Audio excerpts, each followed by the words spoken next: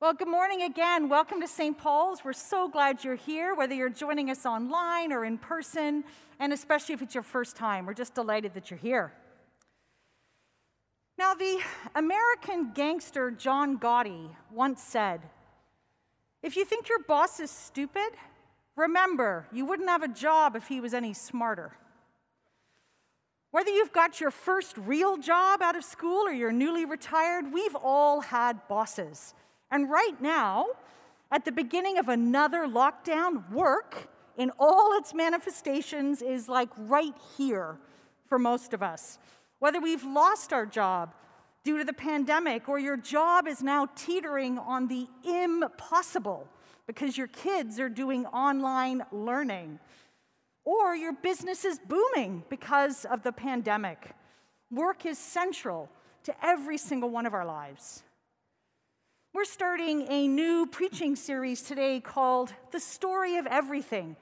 And we're going to be tracking along, looking at 100 of the most important passages in the Bible, the record of how God has acted in history.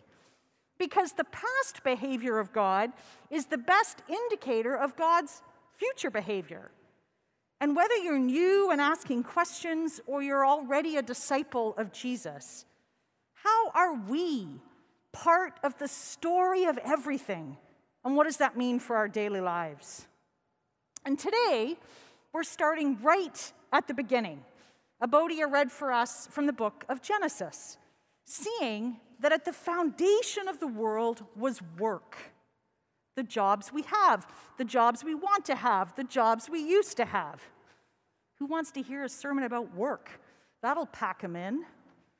But it's super relevant because the temperature on work continues to get turned up in our global city. Many people at St. Paul's are immigrants who came to Toronto for work. And even before the pandemic, because of email and social media, the healthy rhythms of work and rest were getting blown out of the water.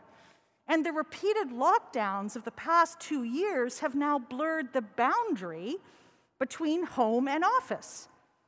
And so this opening section of the book of Genesis teaches us something incredibly relevant about the rhythms of a fulfilling life, of what work and rest actually means.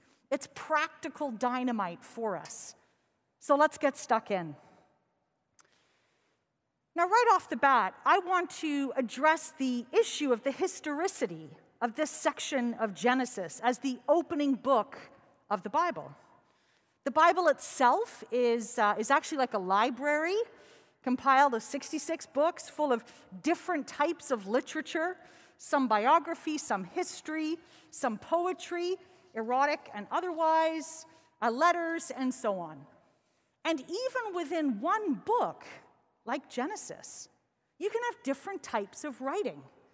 And these opening chapters of Genesis are not trying to present scientific truth.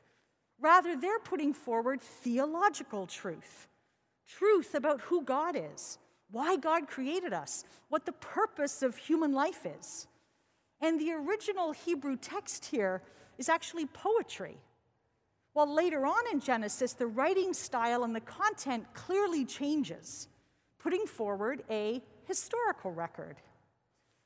So these first foundational few chapters unpack aspects of human existence that have plagued us forever. Violence, jealousy, sex, purpose. And right here in this creation narrative, we see two things. One, since we're created in God's image, which is itself a mind-blowing concept, work is at the center of what it means to be human. And then two, the secret to working in a life-giving way is to enter into the deep rest that only God can give. So first, why is work foundational to actually being human? Genesis 2:2-3. On the seventh day, God finished the work that God had done, and God rested on the seventh day from all the work that God had done. So God blessed the seventh day and hallowed it, because on it God rested from all the work that God had done in creation. Now, we were told a few verses earlier that after God had created the skies and the seas, all the plant life and animals, that humanity was created in God's image, that we are like God in some fundamental ways. And one of the ways that we're like God is in needing to work, because God works, which is actually a revolutionary concept. In ancient Eastern accounts of creation, such as the Enuma Elish, our youngest daughter studying Mesopotamia in her history class, which is why I'm suddenly aware of this Eastern creation myth, humans were created by the god Marduk to do the work needed on earth, because the gods were wiped after all their battles, and they didn't want to have to lift a finger again. And then in the West, the Greeks, well, they have the myth of Pandora's box. Pandora opens the box that Zeus gives her, and out of it comes everything that's wrong with the world: disease, death, decay, and work. So both in the Eastern and Western creation myths, work is bad. William Paley, an 18th century English thinker, popularized what's called the watchmaker theory, that the world is clearly designed like an intricate watch, and that God must have been the watchmaker. A design implies a designer, sure. But then, Paley goes on to say that God built and wound up the watch. That was the work. But then the watch runs itself, and God is no longer active and working in the world. None of this is what the Bible teaches. In Genesis, we read of a God who works, and that what God accomplishes is actually good. It's very good. Top marks on the 360 evaluation, God. This is actually incredible. Right here in the Garden of Eden in paradise, alongside waterfalls, starlit skies, friendship, sexuality, food and drink, is work. And all kinds of work are undertaken by God here. What's often considered menial work, manual labor and farming, right? God's got dirt under his fingernails. Forming and strengthening relationships, raising children, therapists, lawyers, construction, growing society, engineering, finance, politics, you name it. It can be seen in this passage. And this is an incredibly high view of work. And we're going to be reading about the continual work of God in the world in our E100 reading challenge. Now, different cultures at different times have affirmed different types of work. And this has led to lots of violence, social unrest. Think, for example, in China in the 1960s, during the Cultural Revolution, teachers and intellectuals were murdered, and laborers held up as the ideal. But now, in our late capitalist culture, if you're well educated and you work in tech, you're highly rewarded, versus working, for example, in a long-term care home. Yet here in Genesis, we're told that all work has dignity and purpose because God works. And we're made in God's image to work, which is why unemployment is so painful and dehumanizing. Why do we work? Because God does, and we're made in God's image. Not loving your current job? Different issue. We'll look at that in a minute. But don't doubt that your job, whatever it is, has dignity. It has worth. Now, I'm aware that I have absolutely the best job in the whole world. I literally get paid money to tell people about Jesus and the hope and meaning that Jesus brings. I mean, that's amazing. And I realize that many of you are struggling deeply in your jobs or the lack of them.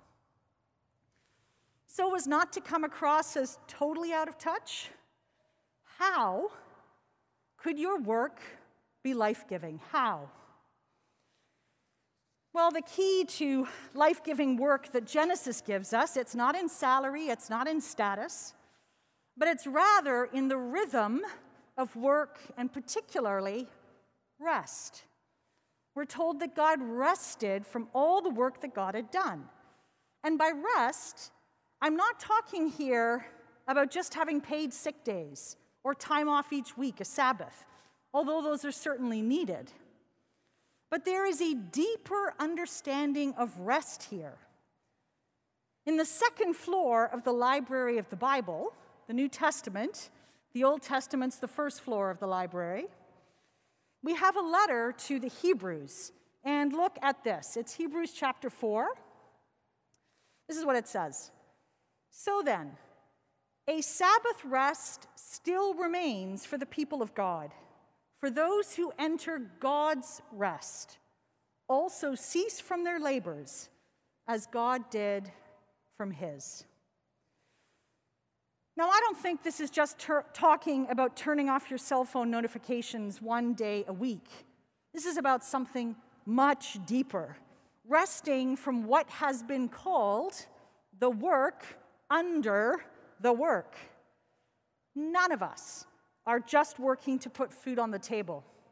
We're working also to give ourselves meaning, identity, purpose. And the problem is that our jobs, they can never really give us that. We need to rest in something much deeper. I spent a season of my childhood growing up in Pakistan. My parents were medical missionaries with the Church of England, and they worked in hospitals in the Himalaya mountains, sadly now all Taliban-controlled. And knowing, of course, that with historical hindsight, all missionary endeavors were mixtures of the sacred and the profane, I've always been entranced with stories about missionaries. Here's one. Alan Gardner, in 1851, after many years of serving in Africa, was on his way to South America to start a new mission. And he was shipwrecked, this is a true story, on a very small island off of the coast of Chile. He and his 4 companions tried their very best to stay alive until somebody found them, but nobody did. Finally, he died. He was the last one. Far away from everybody, far away from his loved ones, dying of thirst, dying of hunger, all by himself on a tiny island. And that's a terrible way to go. And when his body was finally discovered years later by subsequent adventurers, they found next to his body his journal. They opened it and saw on the very last page that he had written out Psalm 34, verse 10. The young lions do lack and suffer hunger, but they that seek the Lord shall not want any good thing. Right underneath it, the last words that Alan Gardner penned were this: I am overwhelmed with a sense of the goodness of God. What? Like, how do you write that? Overwhelmed with a sense of the goodness of God? Wasn't he angry, exhausted, afraid? Despite all his work and his travels, he had rested in the one thing that could never be taken away from him: the work of God. The God of creation, the God of Abraham, Isaac, and Jacob, the God of Deborah and Rahab, Lydia and Paul, who we're going to read about in the E100. Gardner had rested in the work that God had accomplished through the life, death, and resurrection of Jesus Christ. What do I mean by that? Carl Trueman, in his recent book, The Rise and Triumph of the Modern Self, good Christmas present from Tim Andison, writes about how one of the consequences of living in a secular age is that we are now forced to create meaning for ourselves from within our own psyches. And because there is no way to ultimately escape our tortured selves, our search for meaning and purpose is always going to be fraught. But God offers us something different. Jesus says, "Come unto me, all ye who labor and are heavy laden, and I will give you rest."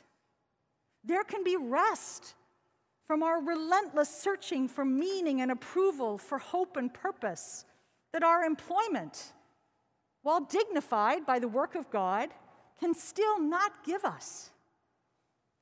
We need to be overwhelmed by the goodness of God, because God created us and said it was good. That's the approval that we seek. Because as Jesus died on the cross, he took all the consequences of our brokenness and sin so that we do not need to labor under guilt and anxiety. And because God raised Jesus from the dead, we know that nothing can ultimately defeat us. And we can have security and hope. The work under all our work, whether we're a baker or a banker, we can only find it in the work of God. Begun at creation, we heard about it today, and it's finished. Finished in the life, death, and resurrection of Jesus. This rest of God, resting in the work that God has done for us through Jesus, that is practical dynamite, because it lets our work just be our work, an outpouring of our skills and our talents to meet the needs of the world, all good and dignified by God. So our jobs don't need to be the places where we get our ultimate validation and hope. So we can work hard for the pleasure of using our skills, not to get a gold star from that not-so-smart boss. We won't be crushed in retirement, and we will still have a flicker of hope amidst unemployment, because we know that we are created and adored by God. Start the E100 with the rest of the St. Paul's community tomorrow. You can download the reading sheet from our website. And as we immerse ourselves in how God has acted in history and can be counted on to act today and tomorrow in your life and in mine, together at the beginning of this new year, in the midst of lockdown, the deep rest of God is still offered to us. Thanks be to God. Amen.